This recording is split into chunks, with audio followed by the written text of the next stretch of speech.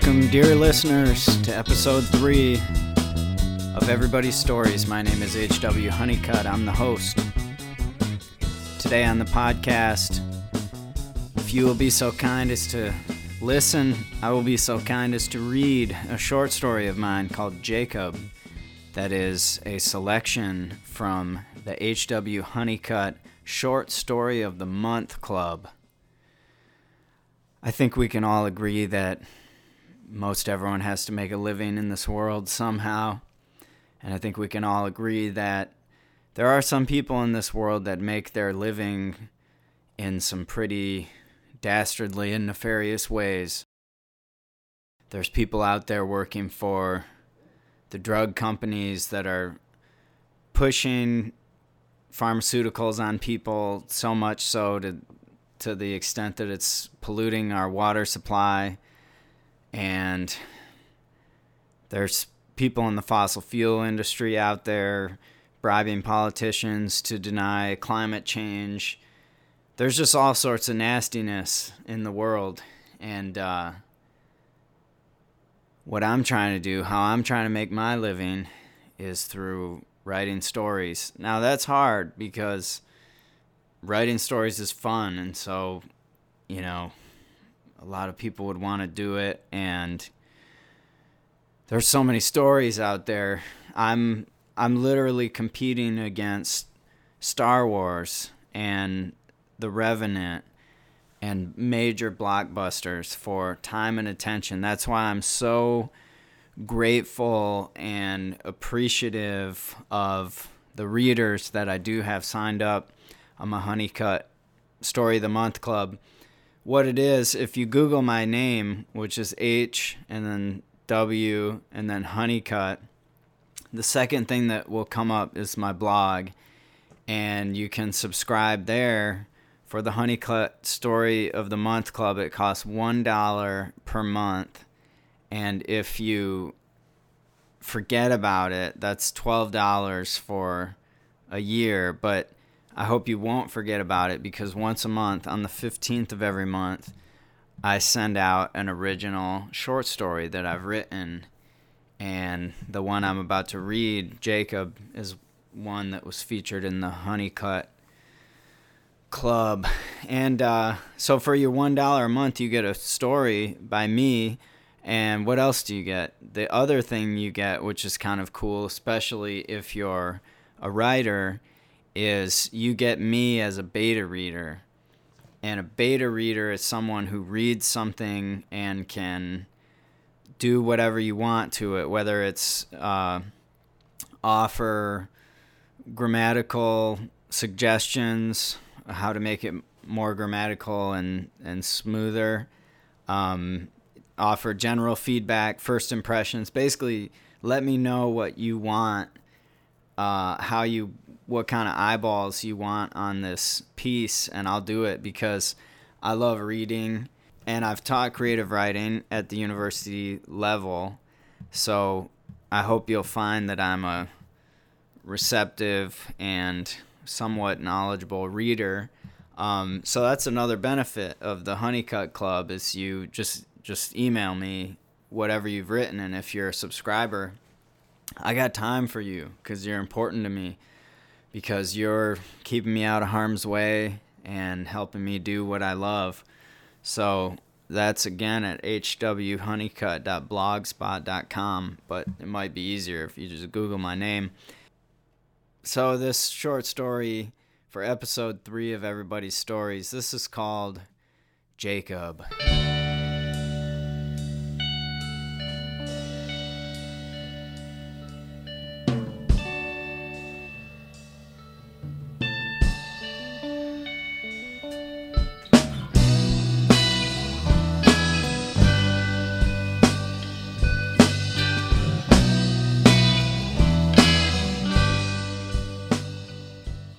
Jacob by H.W. Honeycutt. Near the end of my night shift at the country store, a taxi rolled up. Its dented door flung open, and a man dressed in black staggered out. He zigzagged into the store and past me with no acknowledgement on his way to the beer cooler. His gait and getup reminded me of Anton Jackson from In Living Color, but after a minute his bobbing stance settled to stillness. I traversed the partially hydrogenated landscape and said, "Can I help you?" He had fallen asleep standing up. I didn't know what to say, so I just said, "Aw, come on." His eyelids opened a millimeter. "I'm up," he said, bobbing again. His pants slid down little by little and fell around his ankles. "Jesus," I said. Mustering a foggy smile, he cinched the belt of his battered trench coat and tottered into a display case of Boone's Farm. I put my hands on him and steadied him. "I got you," I said, the pink bottles jingling. He reeked like booze and garbage. "Easy does it," I said. I searched his gnarled face, a fleur-de-lis tattoo on one cheek and a pentagram on the other, and said, "I know you." He squinted, trying to place me. "It's Henry," I said.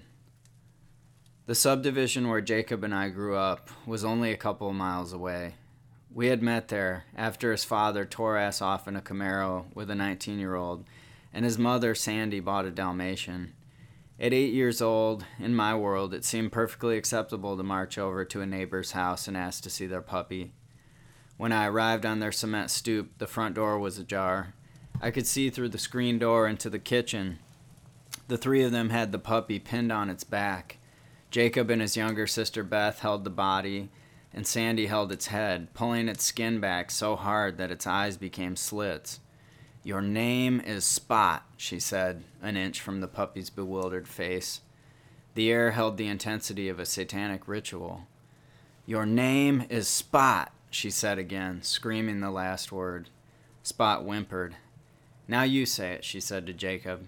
"Your name is Spot," Jacob said. I rang the doorbell and Spot yelped. Jacob came to the door. "Hi, I'm Henry," I said. "I heard you got a puppy." "Yeah," Jacob said. "Can I meet him?" Probably not right now," he said. "Maybe later. We're teaching it its name." The next day, I was playing driveway basketball in front of a 5-bedroom colonial with 3 older boys, 12 and 13-year-olds. Jacob coasted by on his sister's pink Huffy, and Tim, the oldest, who lived in the house behind us with his brother Matt, said, "There's that fag, Jacob." Matt stuck up his middle finger in Jacob's direction and said, "Keep rolling, fag." Jacob fishtailed a 180 and pedaled to the start of the hot black asphalt. "I ain't no faggot," Jacob said. The 3 older boys left me holding the ball and advanced towards him. Jacob was 3 years older than me, but a year or 2 younger than them. They were tall, too, for middle schoolers, and their shadows fell all over him. "Yeah," Tim said. "How come I heard your dad left because he was sick of living with a fag?" The third boy, Dougie, pointed at Jacob and said, "Mode." Behind everybody, I said, "You guys, we're at game point." "Shut up, Henry," Tim said. "I'll finish taking you to school in a minute." "If I'm such a fag, how come I got my magic Santa sack?" Jacob said. He reached into his denim backpack and took out a little red stocking the size of a baby's booty. "What's in it?" Matt said. "Wouldn't you like to know?" Jacob said before he put the miniature stocking away and zipped his bag back up. Tim gave Matt a hard look and mouthed the word retard at him. Then he stepped towards Jacob and said, "How about we just beat your ass and find out?" Jacob backed up a foot and Tim said, "We know your deadbeat dad ain't coming back." I dribbled the ball between my legs and shot layups on the 7-foot rim amidst hurled threats about fathers, butterfly knives, and baseball bats with blood on them. Jacob rode off, and we resumed the game. I checked up with Tim and said, "Why do you guys fuck with him?" Tim said, "Because he's a fag, and what's his mom gonna do, kick my dad's ass?" Tim chucked the ball at my face, and my hand sprung up to catch it. Dougie, my teammate, cackled. I returned to Jacob's house the next day, and he answered the door in a Magic Johnson Michigan State jersey. "What do you want?" he said. "Came to say sorry for Tim and those guys," I said. Jacob nodded and said, "Oh yeah, thanks for having my back." A sheepish feeling overwhelmed me, and I said, "Next time." Jacob seemed pleased with that. "You want to see Spot?" he said. "Actually," I said, What's in that magic Santa sack? He thought about it for a second and said, Meet me at the jumps tomorrow at noon, and don't tell anyone. He closed the door. The jumps were mounds of dirt in the woods behind our subdivision. They got their name from older kids, even older than Tim, who ramped BMX bikes up the inclines. Jacob reached into his backpack and then into the little red stocking. This is my private stash, he said. He unfolded a magazine page a half dozen times, beaming. Playboy Lingerie edition, Jacob said, holding up the picture. He pronounced the word lingerie like the word linger plus IE. Whoa, tits, I said. I had never seen the real likeness of a naked woman before.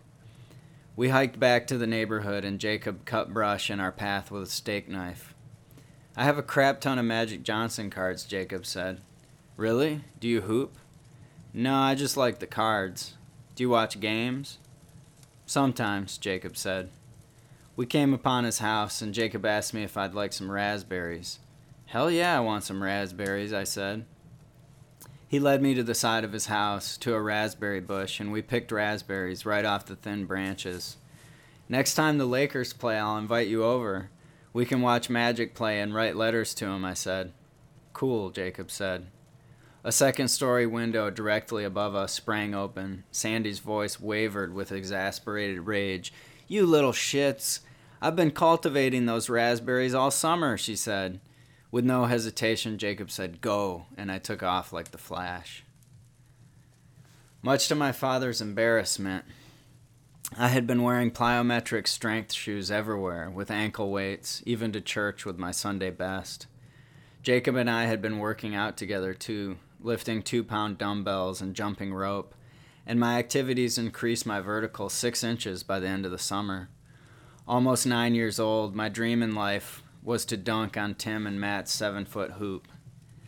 On Halloween Day, I met Tim, Matt, and Dougie for one last game of the year. The sky threatened snow, and in our sweatshirts, we battled. During the summer, Tim and Matt schooled Dougie and me. We would win 1 game out of 5 on lucky days. But on that day, we pushed the series to 7 games. I grabbed rebounds, made no-look passes, and drained jump shots like it was my birthday. A small crowd of a dozen neighborhood kids dressed as Jedi Knights, Ghostbusters, princesses, and Freddy Kruegers, one by one gathered round. This was the pinnacle of white boy driveway basketball. We played the final game to 11 by ones, make it take it, got a win by 2. Tim and Matt devolved into Bill Laimbeer savages, hacking and stiff-arming on every play. With the game tied at 18, well into overtime, I drove the lane, and they collapsed on me, raining blows as I swung a behind-the-back pass to Dougie. Dougie laid the ball up and in, and Matt clocked him on the release. The crowd, now totaling 20, gasped. And one, I said, getting in Matt's face. Dougie stumbled off, rubbing the side of his jaw. Tim grabbed the ball and checked it at me hard, and I chucked it back. You good, Dougie? I said. Does your pussy hurt, Dougie? Tim said. I'm ready, Dougie said. I took the ball out up top, and Tim smothered me right away.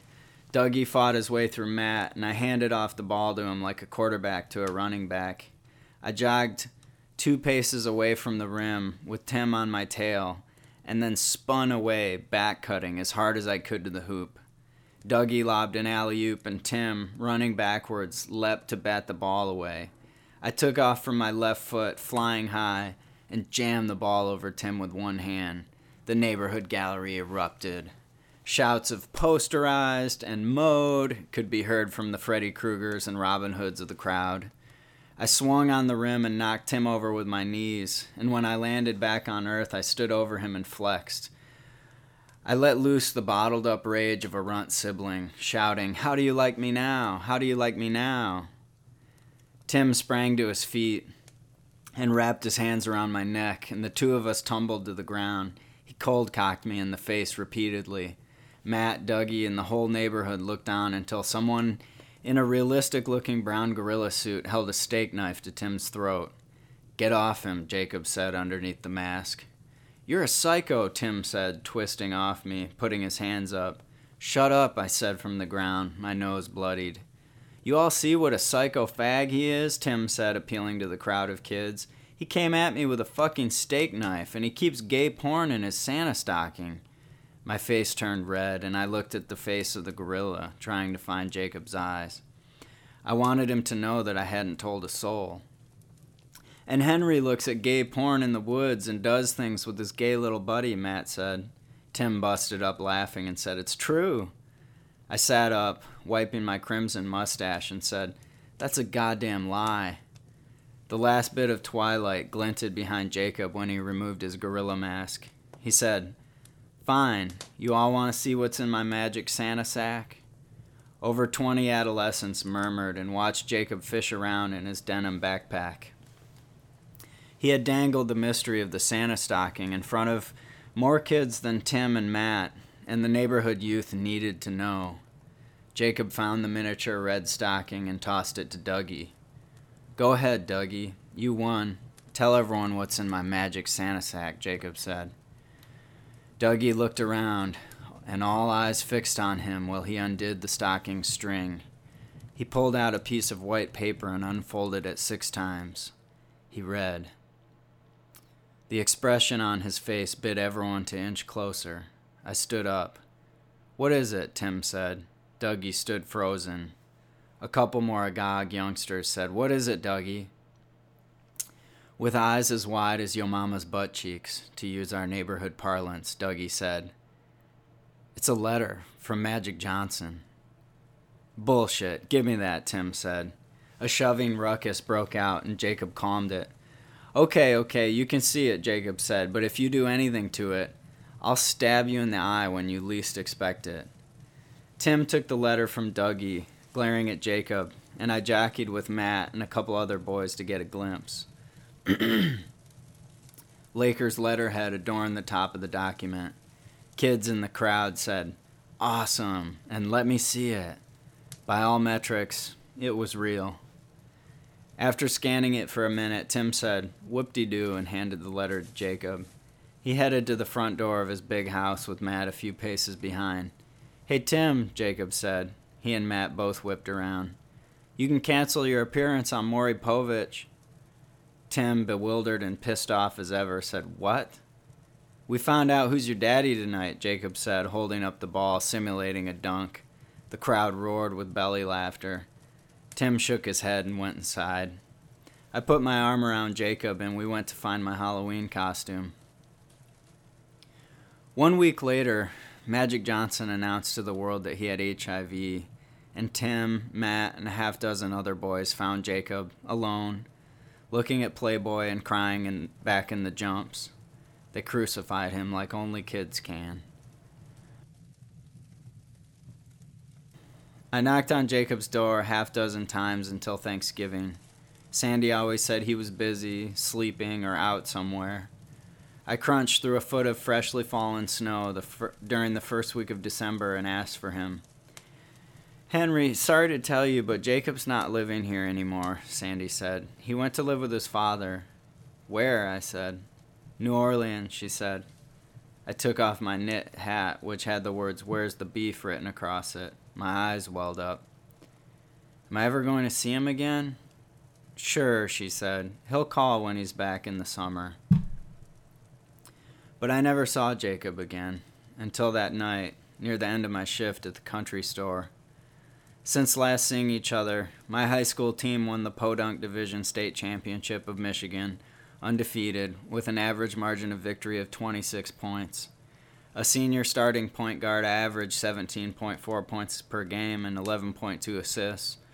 I was a walk-on at Michigan State and sat the bench there for 2 years until Izzo kicked me off the team for smoking weed. Not long after, I dropped out of college altogether and got this shitty job at the country store in the backwoods of my hometown, where I've been for the past 6 years, drinking beer and gaining weight. Jacob leaned on me, and I breathed through my mouth and hobbled us back to the main office. The store's owner had a beat-up old lazy boy in there, which doubled as the store's safe. I heaved Jacob down, and he tumbled into the chair. I pulled the lever, and he reclined all the way. His stomach pumped up and down. His eyes were closed. I stepped away to call someone or to get him a cup of water, but he said, "Henry." I turned back and looked at him. His eyes did not open. "Henry," Jacob said. "I never even really liked," he paused to breathe, "Magic Johnson." I stood there still. "My dad did. He forgot to take a cache of his cards when he left was all," Jacob said, coughing and trailing off. "Just get some rest," I said. "We don't have to think about him now." "I know," Jacob said, looking peaceful. "We're men now."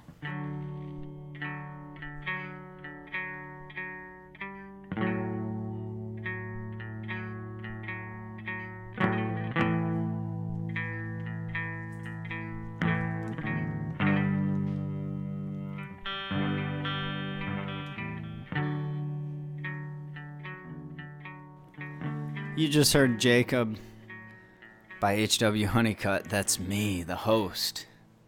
Thanks so much for listening. What an honor. Once again, if you would like to subscribe to my Story of the Month Club, you can receive stories written by me, delivered as PDF documents into your email inbox on the 15th of each month.